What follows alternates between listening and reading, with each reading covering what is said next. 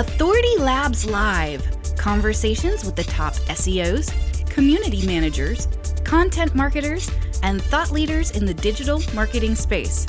Join us to learn more about optimizing your online presence.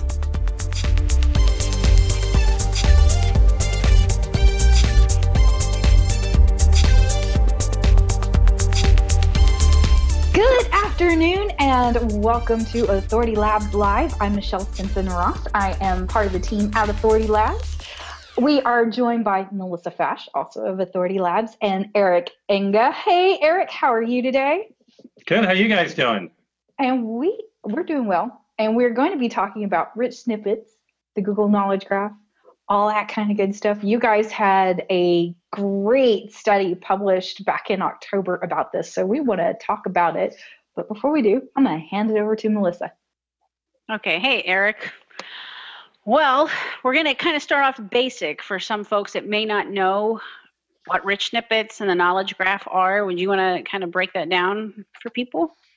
Sure. I'm going to see if I still know how to do screen shares in Google Hangouts, and I think it's stayed more or less the same. It has, thankfully. I got to do it the right way, though. So I'm going to push a couple of windows up to give people some examples. So here, hang on one second. Here is an example of one screen, which is not a featured snippet, because I want people to see, but it's meant to be an example of some of the things that Google does. And there's two kinds of things that they do where they push data or some sort of information above the normal search results. And I deliberately started here with how many quarts in a gallon. And you see they answer the question directly. And this is what they commonly refer to as information coming out of the knowledge graph, okay?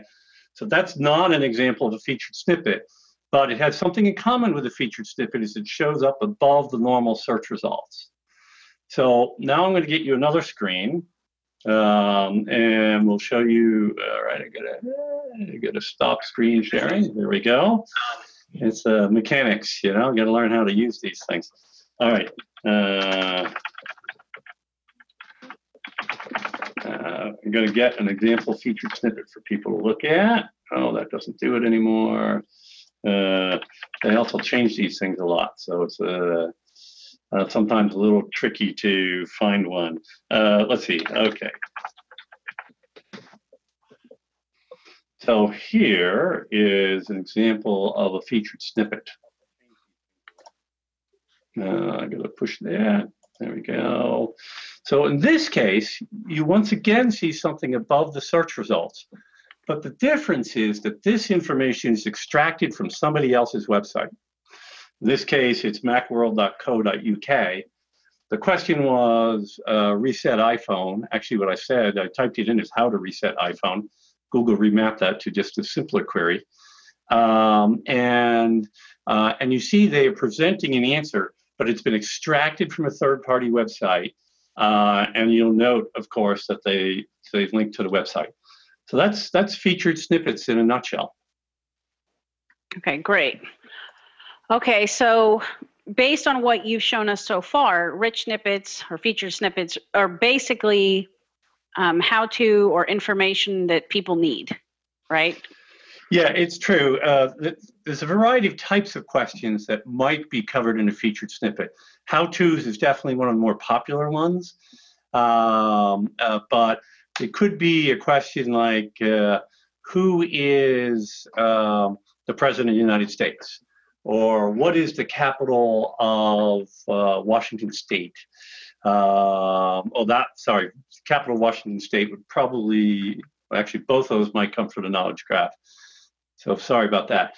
So, but questions, it can be what questions, what's the best restaurant near the Eiffel Tower? Maybe that will come out of a featured snippet.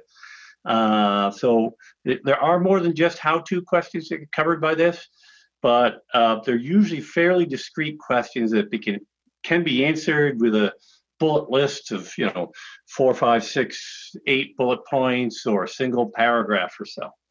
Okay. So based off what you were just kind of saying, if a website owner wanted to get featured or their content hopefully to get featured, what would you recommend?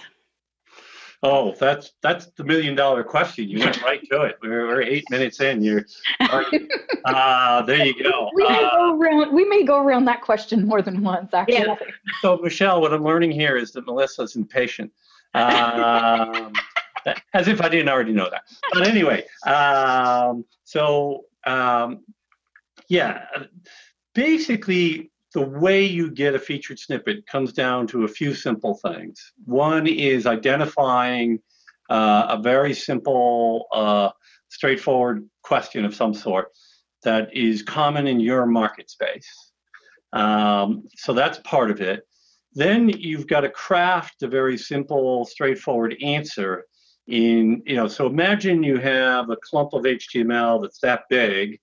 Somewhere on that web page, in a very focused spot, you state the question and you provide the answer.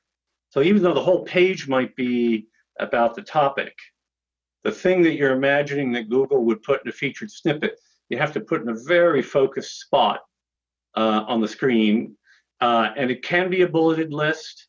It can be one that is just a single paragraph or something like that. But you got to make it easy for users and for Google to find. And that by itself doesn't guarantee that you'll get a featured snippet. It's also true that you, generally speaking, need to be in the in the top 10 of search results already. Don't need to be number one, but you do need to be in the top 10 to be eligible for it. So that's kind of what it comes down to in a nutshell. Okay. And like website trust, and what about like overall content of the site? You don't want to be having a different page with a different topic every, you know what I mean? Like going from flowers to dogs to cleaning your pool. Well, yeah, I mean, some sort of focal authority is probably useful. If your site is all over the map and is viewed as poor quality, you're not going to get a featured snippet. I know if it's been tagged by Panda, for example, I heard a reference from one Googler suggesting that meant you wouldn't get a featured snippet. I want to be clear, though, that the way that was expressed, it wasn't necessarily a one-to-one, like the featured snippet algorithm is checking the Panda database, whatever that might look like. It might not be quite like that, but I think the right thing to take out of that comment is if the page or the site is otherwise deemed by Google to be of low quality, then there's nothing you're going to be able to do to get a featured snippet. I think that's probably fair to say. Okay, great. Okay, so one thing Michelle and I talked about, we wanted to clarify with people, was the difference between rich snippets and knowledge graph. How would you? So yeah, this is an interesting topic by itself. So there's parts of this where Google has actually got names for things, and there's parts where they don't. That's the interesting thing. So the featured snippets, as I showed, is when they extract information from a third-party website and they show it above the regular search results. Then you have the concept of a knowledge panel, which is when they show something over on the right where ads usually are. And then you have data from the knowledge graph, which goes into those boxes above the search results, the same place where featured snippets goes. But as I understand it, Google doesn't actually have a formal name for those. Nor does Google have a formal name for the group of them all together.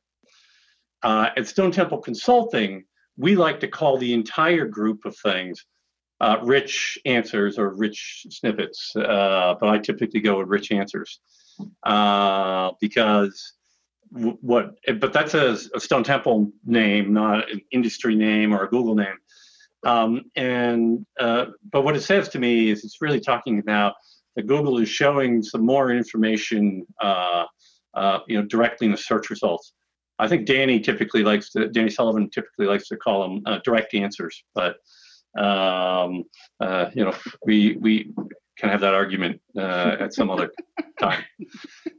Yeah, well, and I think they're very useful. I mean, if you're looking up how to treat a bee sting or side effects of a medication, I mean, it's everything you want to know. Boom, boom. Yeah. You know?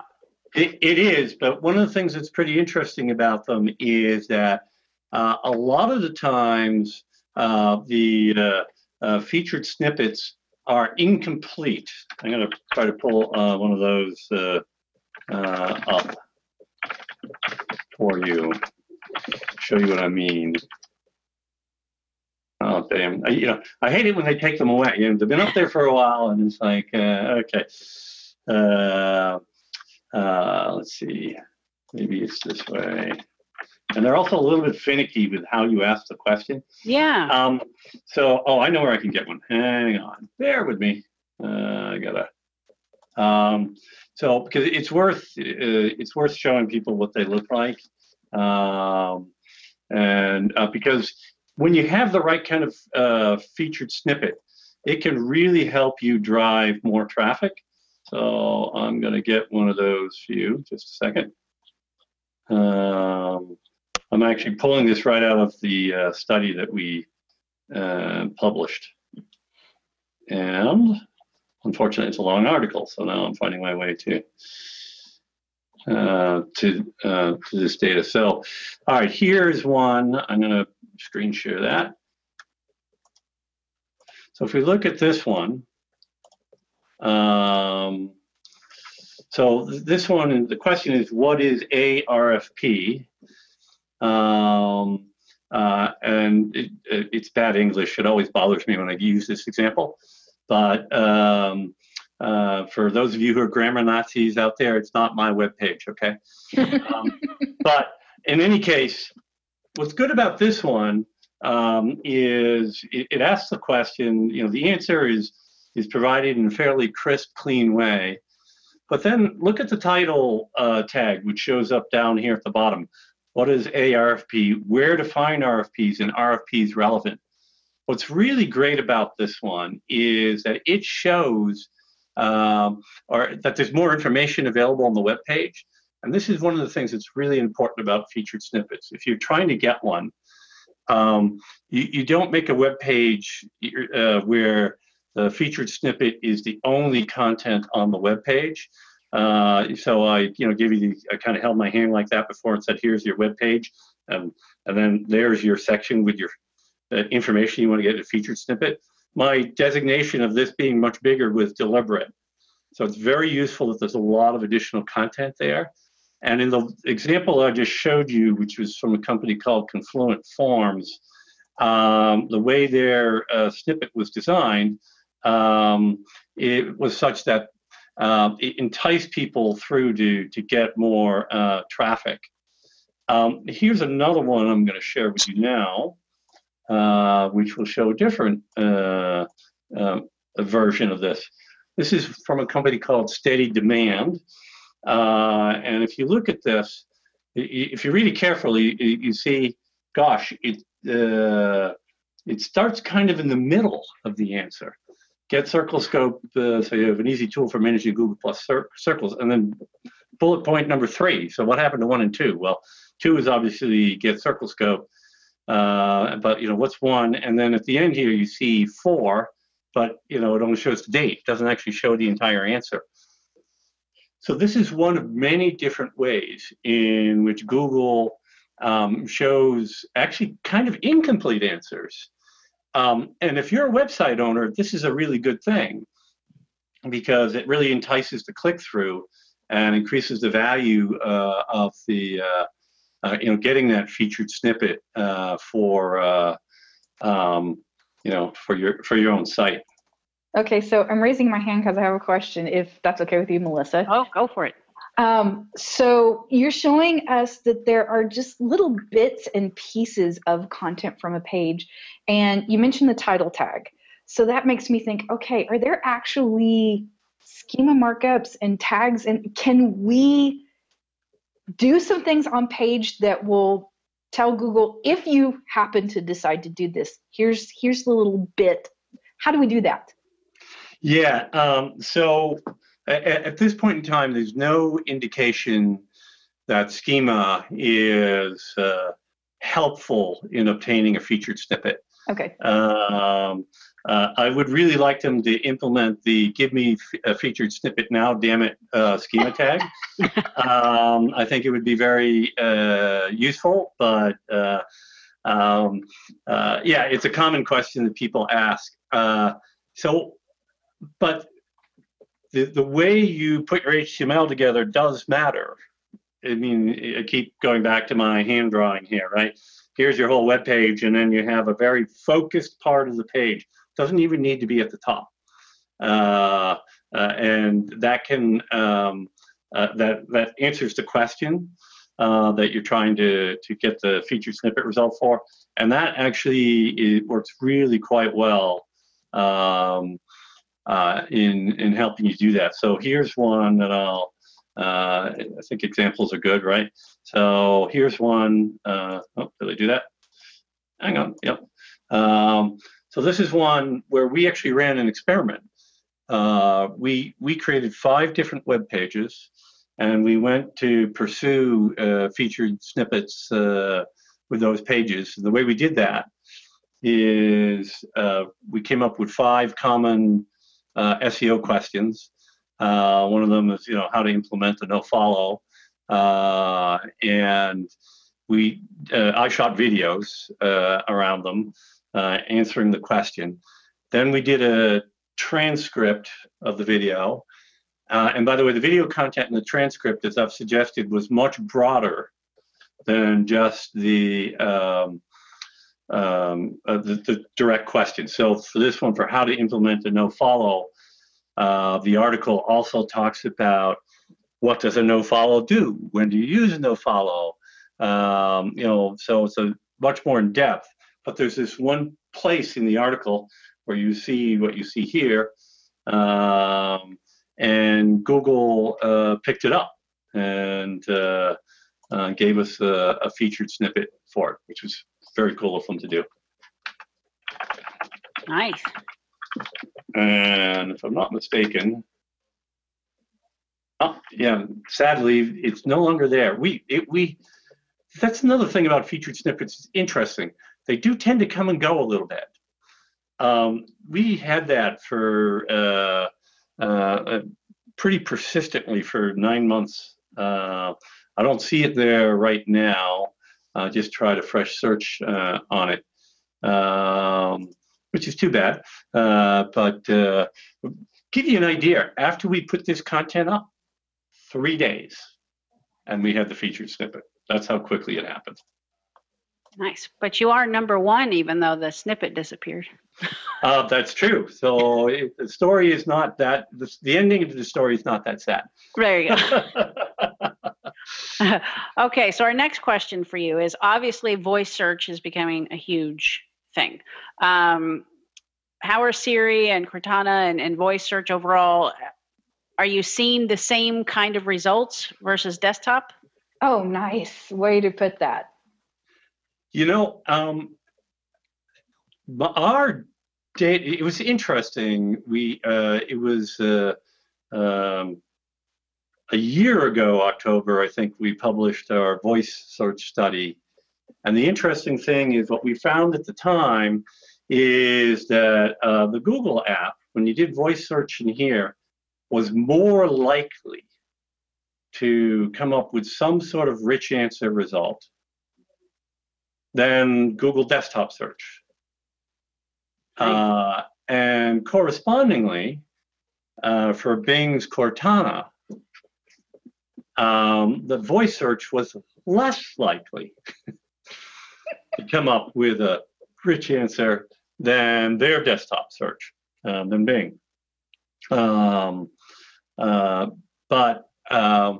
the test we did then, and we've not rerun the entire test since then, but the test we did then said that Google was definitely the king of the hill in terms of the percentage of queries that they responded to. And Siri was second, and Bing's Cortana was third. That's in terms, just to be clear, in terms of responding with rich answer results. That whole commentary has nothing to do about the merits of those things as personal assistance. That's a totally different conversation. But in terms of providing these kinds of rich answer results, that's what we found. Great. Okay. Michelle, you had a question, and I don't know if I've already asked it. Okay. I think it was about earning a knowledge box result. Is that right? We're like I said, we're kind of hitting bits and pieces of it as we go. Right. One of the things, because I did read the study that Eric's referring to, and I wanted Eric particularly to point out, over the period of time that you've done these rich answer studies, because correct me if I'm wrong, but you did one in the spring last year and then you did it again in the fall. And you saw some differences just in how often a result is coming up. And I have a sneaking suspicion if you did it again right now, you'd see even more than you did in October, right? Tell us a little bit about that particular aspect of rich snippets and how more often they're showing up. Yeah, no, I'll be happy to talk about that. They actually have increased quite a bit. Of screen shared another screen here about how many rich answers are there.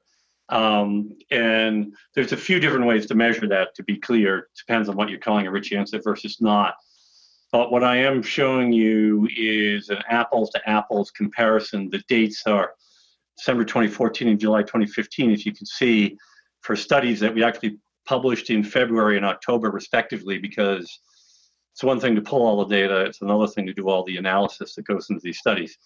But looking at this, you can see an increase of about 45% in the penetration rate of the queries. And let me explain this a little bit more. In December of 2014, we ran 855,000 different queries, all of which we thought were relatively likely to generate a rich answer. So they were how-to questions. They're very straightforward. You know, how tall is the Empire State Building? Where is it located? Who is, Tom Brady's wife? Kind of questions. So we went from 22% to 31% in a scant, 7-month period of time. And I want to put this in perspective. If you go back to December of 2013, that number was probably zero, zilch, right? Maybe you have to go slightly back before that, but the rate at which this is growing has been phenomenal.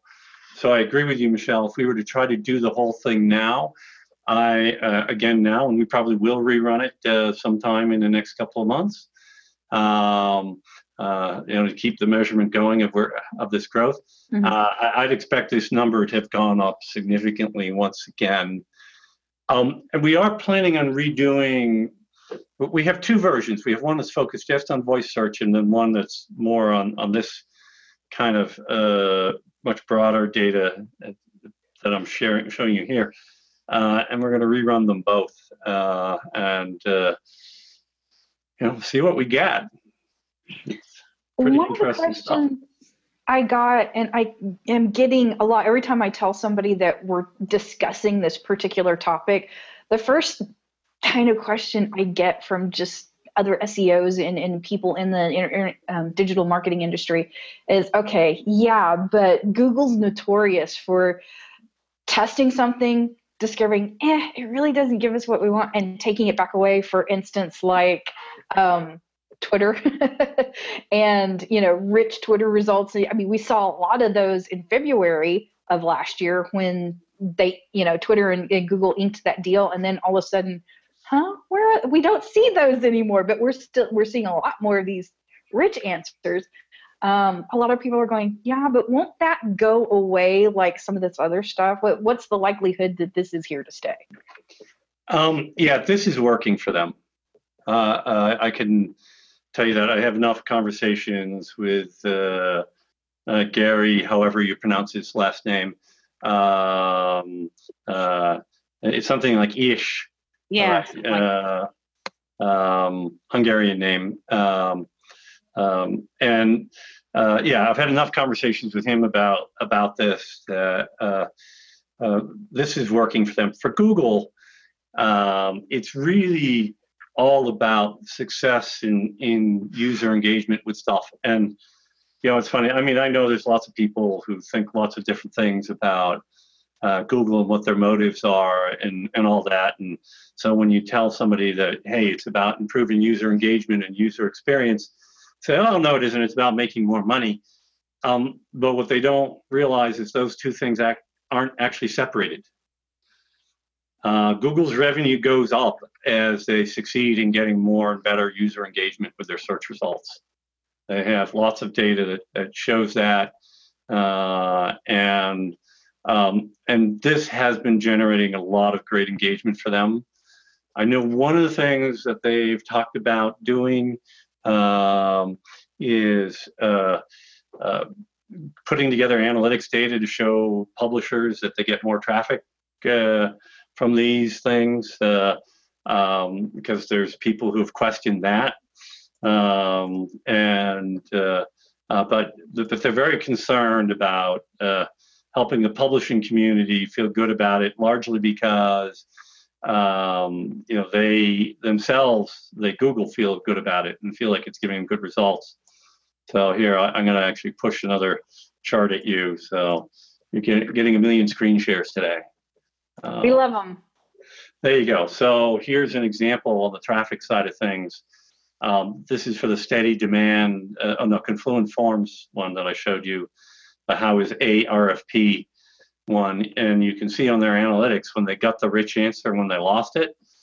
And by the way, this is traffic to that one web page, not the whole site. It was pretty noticeable, right? They definitely got a pop in traffic to that one page once they get the rich answer.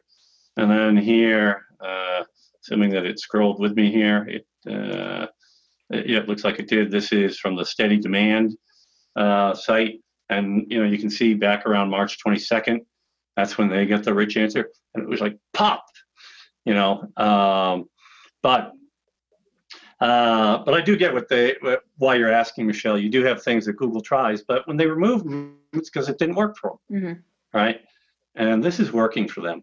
They are getting good results out of this, and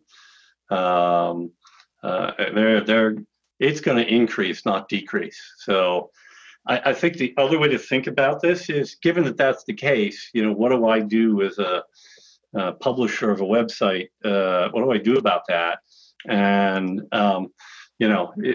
what you do is you figure out how to get it to work for your advantage. And I mean, come on, this is a new SEO opportunity, right? The steady demand one I showed you, they were ranking number 7 before they got the featured snippet. Okay, number 7, and their ranking didn't increase. They didn't go up to number 1. They stayed at number 7, but they had the featured snippet. They didn't add any links, right? Right. They didn't have to do any fancy promotion or anything. They just had this block of content. Google decided to give them a featured snippet and went from number 7 in the regular search results to a big honking box above the web search results. Well, that's a new SEO opportunity. And he just answered my question, why do businesses need to pay attention to these quote-unquote super organic placement options? Yeah, super organic placements. That's a great phrase for it. Because, and there you go. It's because you're going to get more traffic if you get these. Now, I mean, look, don't get me wrong. There are probably scenarios where Google might show some data or something from your website and show it, and maybe your traffic on that page won't go up in any direct sense. You may even lose some. I'm not going to pretend that that doesn't happen some of the time. But the great majority of the time I look at these things, it's more like the charts I showed you before, where your traffic is going up, and which is great. It's great for people. But if you are working at systematically getting a bunch of these kinds of featured snippets in your business or your market space, what do you think is happening to your branding? Can't be bad, right? Right. I mean, you're the authoritative source at that point. Right. You're selected by Google to be more than just a search result. I mean, at least sounds like it has a good ring to it. Right. Well, and the other thing is, like 10 years ago, we all worked to try and gain trust through content and Q&A, like we're the company to trust. And then you'd have to try and rank with that information, which wasn't actually hard 10 years ago. But no, not at all. But it's much harder today to rank, especially with local results and everything else. So I think when Google shows me a rich snippet, I tend to trust that site probably faster than I should. But it's like, well, if they've deemed this the appropriate answer, now if that's how I am and I look at websites all day long, people like my mom will just trust that website automatically. Mm-hmm. Yeah, I agree. And building trust is huge if you're hoping to convert. So to me, it's dumb to not aim to gain these placements. Yeah, and I really think people, especially if their other SEO efforts have gotten to a point where those easy returns, spend $1,000, make 10,000, or whatever the numbers are no longer there. This might be that next frontier. Right. Go take 20 of your pieces of content and make some modifications to make them more likely to get a featured snippet. And if you succeed to 40% of the time, like we did in our experiment, we tried it 5 times, we got it on 2 pieces of content, right? Now you have 8 featured snippets. This sounds like fun. Oh, true. Well, Keith Good just asked us a question, and it kind of dovetails with some things that I've been seeing that are interesting. So Keith asked, particularly in your study, did you measure only questions? Because you said that you were studying specific queries that you were most likely to get a rich answer. He asked, did you dig into other non-question type queries to see how many of them resulted in instant answers? Along with that, keep that in mind while I say this, that I've noticed I'm getting a lot of rich results for things that aren't necessarily questions, like I'm getting them for comparing certain types of products. A friend of mine showed me a rich result for different ways to prepare eggs. It seems like I'm seeing instances of more of these results for things other than just straight up direct question. Michelle, I see it for recipes all the time. Recipes all the time, all kinds of just weird, odd things. Like I said, it looks like Google is now pulling in data about products and comparing them side by side. But I'm noticing therefore like small pocket products, like I did something that I wound up getting a comparison between a couple of different, like sesame oil and something else.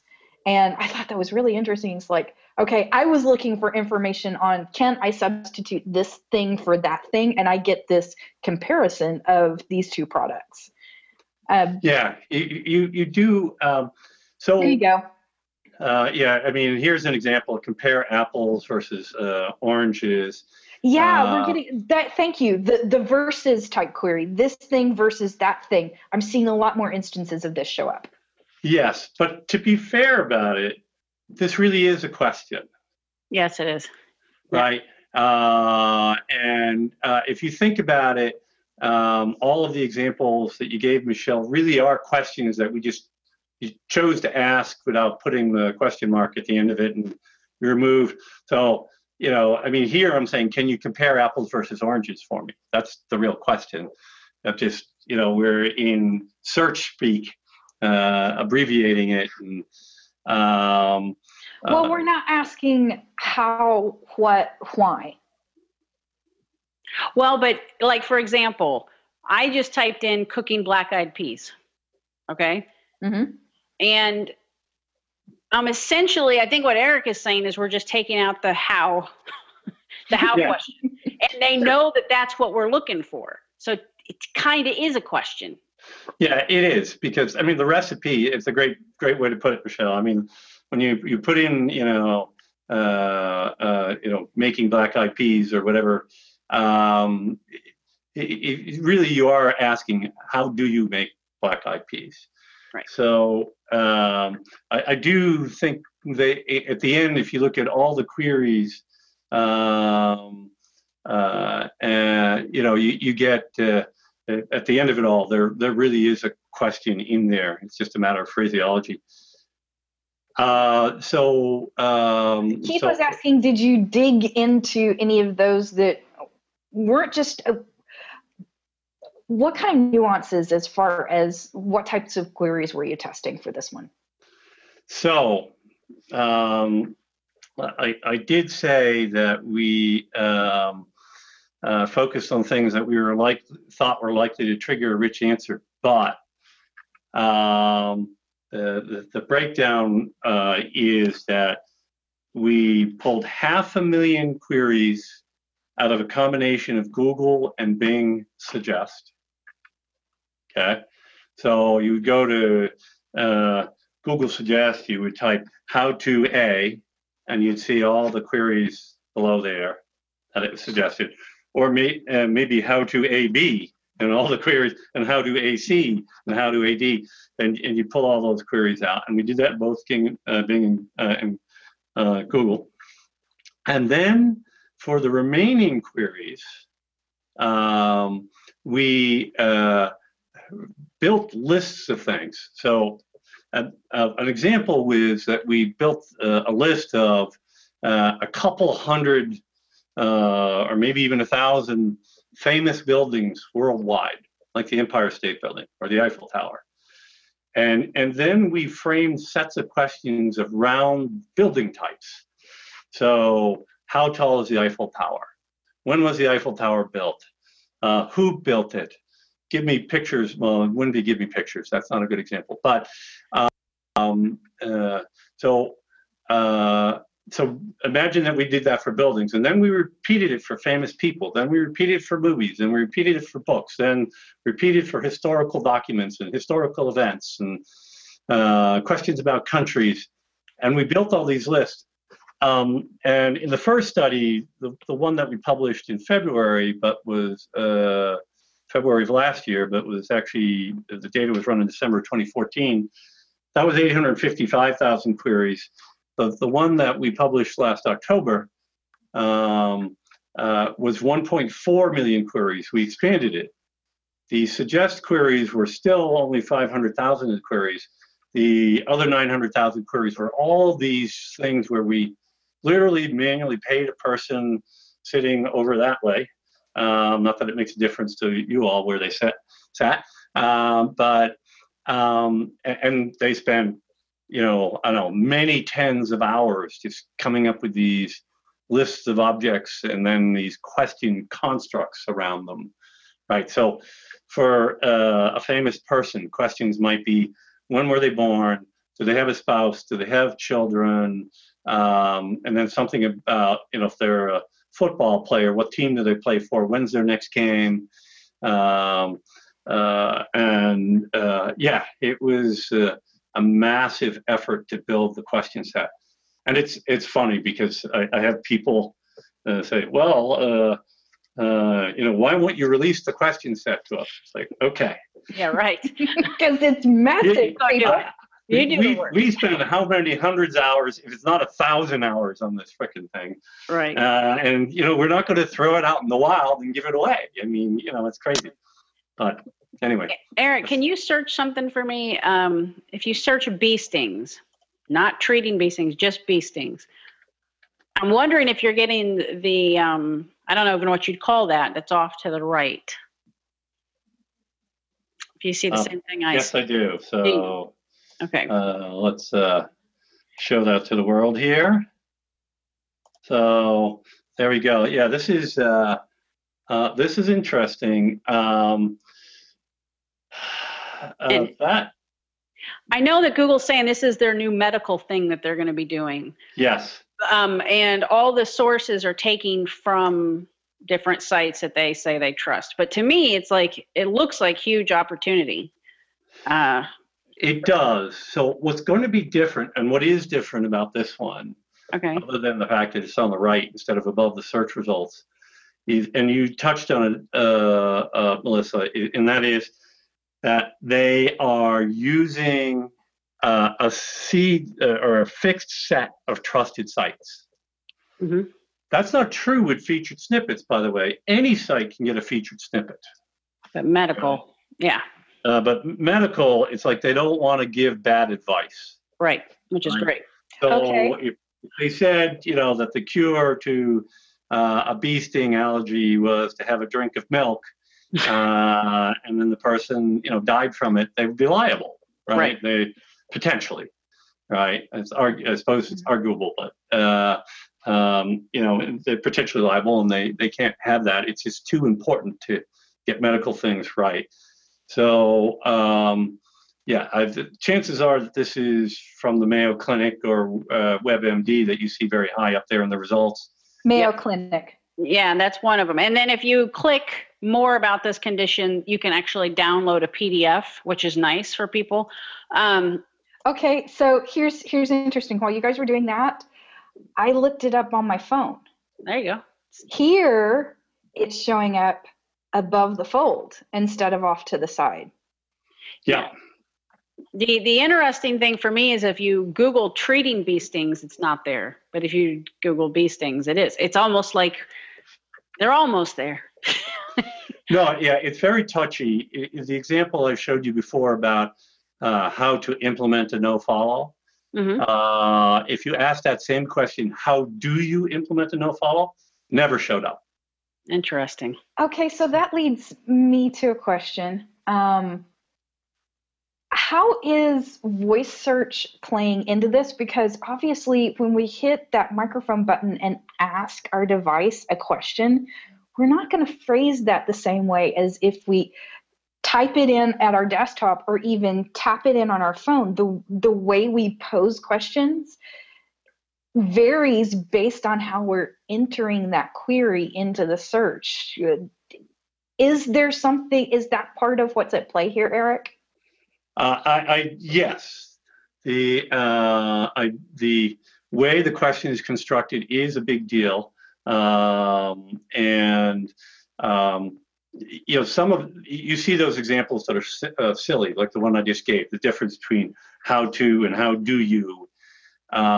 There's no significance in the case of how to implement a no-follow. There's no difference from a human discernible point between those two questions.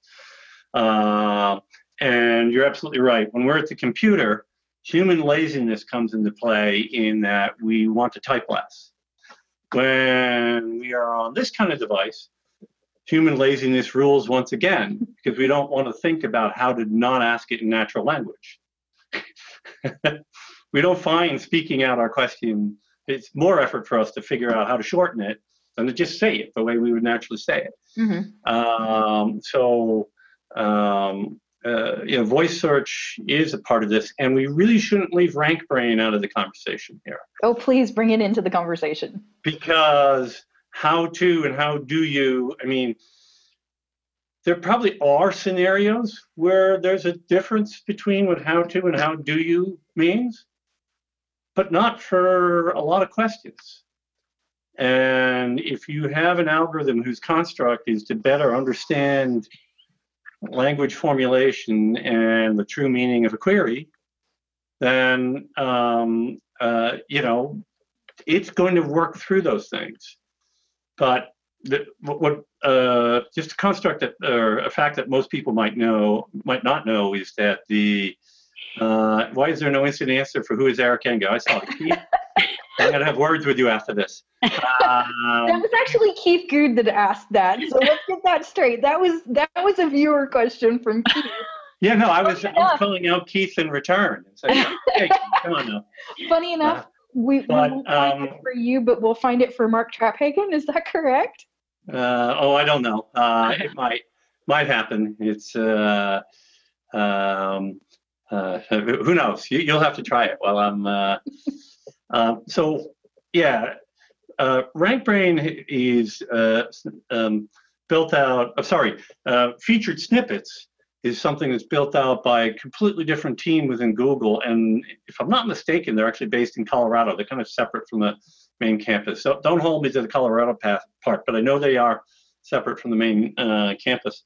And they have, at least initially, been working fairly independently. I know that from some conversations I had. That will, of course, begin to change, and you'll see more integration. And I would be very much surprised if RankBrain didn't get involved in helping them see through some of these language issues. Cool. Well, I have a question for you that isn't exactly related to this. You're the SEO guy, I mean, from way back in the day, right? Eric SEO. And now you're been doing that for a while, yes. Right. Now you're we see you a lot more on social. There's a ton of video going on. I'm not asking you to give away all your stuff. I'm just wondering, what impact have you seen from the increased videos versus content that you all have been doing lately at Stone Temple? So it's a multi-layered answer to that question. Okay. SEO, I mean, you guys have been involved in this for a long time too. It's I remember when I launched a domain called online-motorcycle-parts.com, and after 7 days, I was number 2 for motorcycle parts in Google. Okay. And it was a different era. And then we've all lived through something like 100,000 SEO is dead articles. Right. And it's the latest person trying to get famous for what they thought was an article no one ever wrote before because they've never searched on it in Google and they don't know how to search in Google, which makes them very qualified to write about a topic like SEO and whether it's dead or not. But so the environment has changed dramatically, and it gets harder and harder to separate one aspect of marketing from another. Right, and SEO is an aspect of marketing, right? I mean, yeah, there's a technical aspect. You're going to build your site, but let's face it, it's about getting customers or people to your website. That's a marketing activity, even though there may be a lot of very technical aspects to it. So there's that part of the story. And the next part of the story is we used to have this thing that everybody called link building, right? And some people that meant buying links, and others it meant sending people emails. And there was the era where link swaps was king, and then there were article directories and bookmarking sites and all kinds of ill-gotten ideas that made lots of people tons of money. And it actually did. Yeah. But at the end of the day, now what's involved in getting links is inherently feels a lot more like old-fashioned marketing, right? It's like, oh gosh, maybe I ought to focus on building my reputation and visibility and my brand first. Mm-hmm. And if I do that really well and I'm intelligent about it, and I build relationships with influencers and I build relationships with major media that covers our space, and we leverage smart tactics to get in front of those people more cost effectively than our competition. Our brand reputation, visibility goes up, and all that old-fashioned marketing celebration goes on. And guess what? In the process, you get better links, which still matter a ton to SEO. And so one of the very best ways to get awesome links to your website is to do really good content marketing and marketing. So I'm giving you a very long answer to your almost 20-second question. But the point is that what we've discovered in the process of all this is that how you market yourself is a big deal. And so that's the reason why we do the videos that we're doing, our Here's Why videos that we release every Monday. We do have other videos that we do. I'll give you a sneak peek announcement on February 11th. I'll be doing, together with Mark and Gary Eish, our own special Hangout on Air event as a so 1 p.m. on February 11th. So there you get the advanced announcement. All right. Well, and just the link, as soon as it's all set up, we will help promote that. Well, awesome. We appreciate that. But so we're doing a lot of things to raise our visibility, and it helps in a lot of ways. Company's growing. We're at 55 people now. Wow. And it also it drives our SEO. Guess what? Our SEO traffic keeps going up and up and up, right? It's not huge, by the way, SEO. I mean, it's a big topic area, but didn't really begin working on our website until 2011. It was a little late to try to get in the game and rule the term SEO itself. But we're picking up high rankings on a whole bunch of other things, like, you know, how to implement a nofollow and stuff like that. So cool. It's all part of a mix these days. You know what I'm saying? Well, in today's world, I mean, like my job partly is to find articles to share. As you know, I share your stuff. And we appreciate it. Yeah. The content vomiting that I'm used to seeing basically limits, like, it takes forever to find 10 quality articles. I mean, like, so I know when you publish, it's like, oh, I don't have to work for that one. But so much is regurgitated and useless that it's nice to have something fresh. And I like the video aspect that you're doing. And your graphics are not boring. Well, you know, we got to a point now where we actually have a full-time graphic artist in-house. Nice. That really helps us. Toward the end, before we hired him, it was like, okay, now I've got to find an hour and a half or whatever it is to deal with putting images together for this thing. And yes, I was smart enough to design the posts in a way that half of them were screenshots, but the other half, it's like, I got to figure out how to make them look decent. And it's just so much easier to, like, have our guy's name is Chris. You know, Chris, come in and sit down, table over here. So here's what I need. And later the same day, they come out and, like, they're so much nicer looking than anything I could ever do. It's not me to be a graphic artist, but yeah, and you know, to your point, and the whole topic of the content vomiting, or what Mark Schaefer refers to as content shock. You know, so much content coming out. You know, people have to stop producing so much content and worry about producing kick-ass content. Right. I'd rather once a month. Yeah, absolutely. Right. Well, and this goes back to what you were saying about video and everything else. I wanted to point out, I found it really interesting that the pages you developed to test whether you could even get a rich snippet result included video. So part of it, at least for me and the people that I talk to and the people that I work with, is you need to think outside your text-heavy content box. So video is content, audio is content, images are content. How are you creating content on your site that serves various learning styles, even, because not all of us want to sit there and read something. Some of us want to hear something. Some of us want to watch something. I find that aspect of it interesting. Yeah, it is interesting. And I mean, we're very heavily invested in video. You know, we have upstairs here a dedicated video room, complete with 2 walls that are covered in green screen paint, and what's effectively a full-time video producer. So it's a huge bet for us in the grand scheme of things. You know, we're getting a lot of good feedback,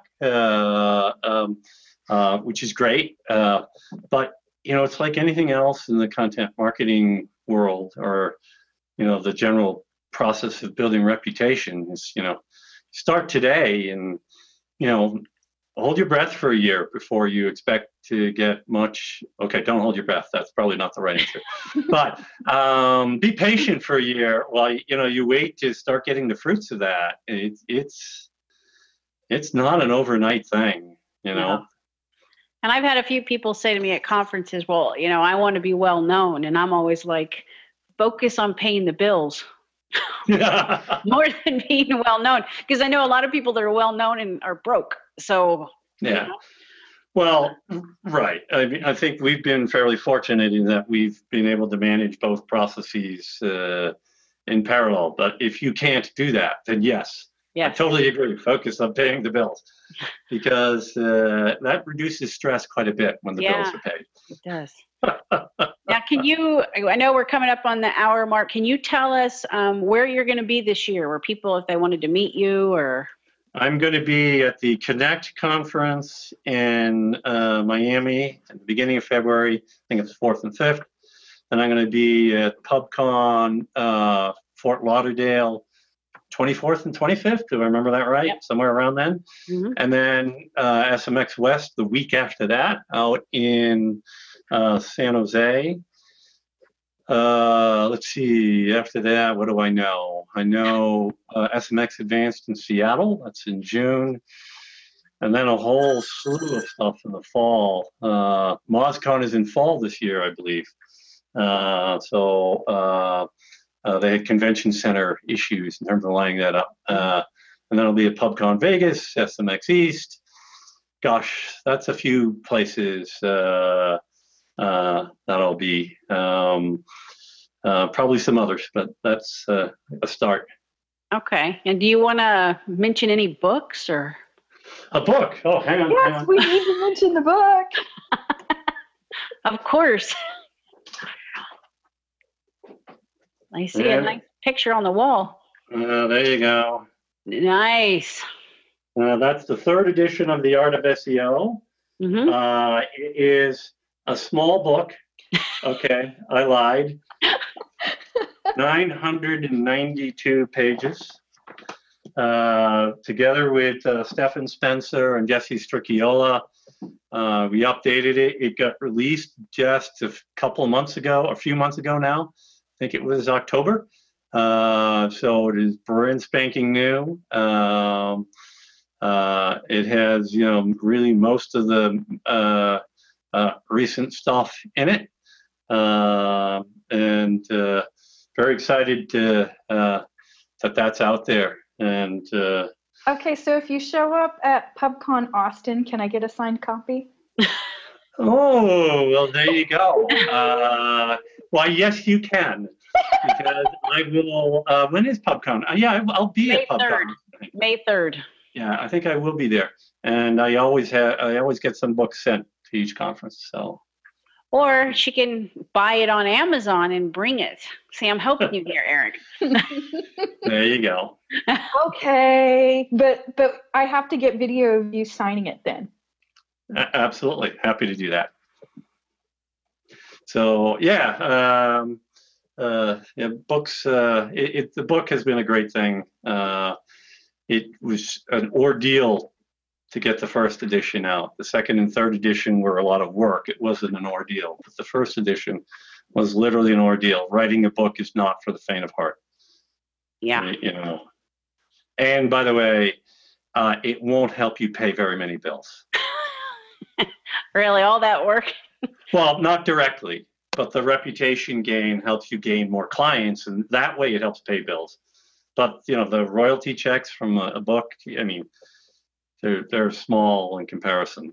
So I don't know many SEOs that don't have the book cover behind you on their shelf, though. So I guess I'm gonna have to order the 3rd edition, right? There you go. Or I'm telling you, but either one of you come up to me at one of the upcoming shows. If I haven't given them away already, I'll definitely give you one. Okay. Awesome. Thank you. Thank you. And everybody can find you on Twitter at Stone Temple. That's correct. And I suggest everyone read the blog constantly. It's good information. And then Well, you've got a whole case studies section, which is fantastic as well. So, yes, indeed. Thank you so much for giving us an hour of your time. Absolutely, Melissa. Michelle, thanks for having me, and definitely look forward to seeing you at one of the upcoming shows. I'll see you in February. So awesome. All right, Michelle? Join us again in 2 weeks as Tom Craver, the Director of Analytics at Acronym, and Jason White, the VP of SEO and Social Media Marketing at Dragon Search, take the hot seat to discuss schema markup. On behalf of the team at Authority Labs, thank you for joining us for this episode of Authority Labs Live.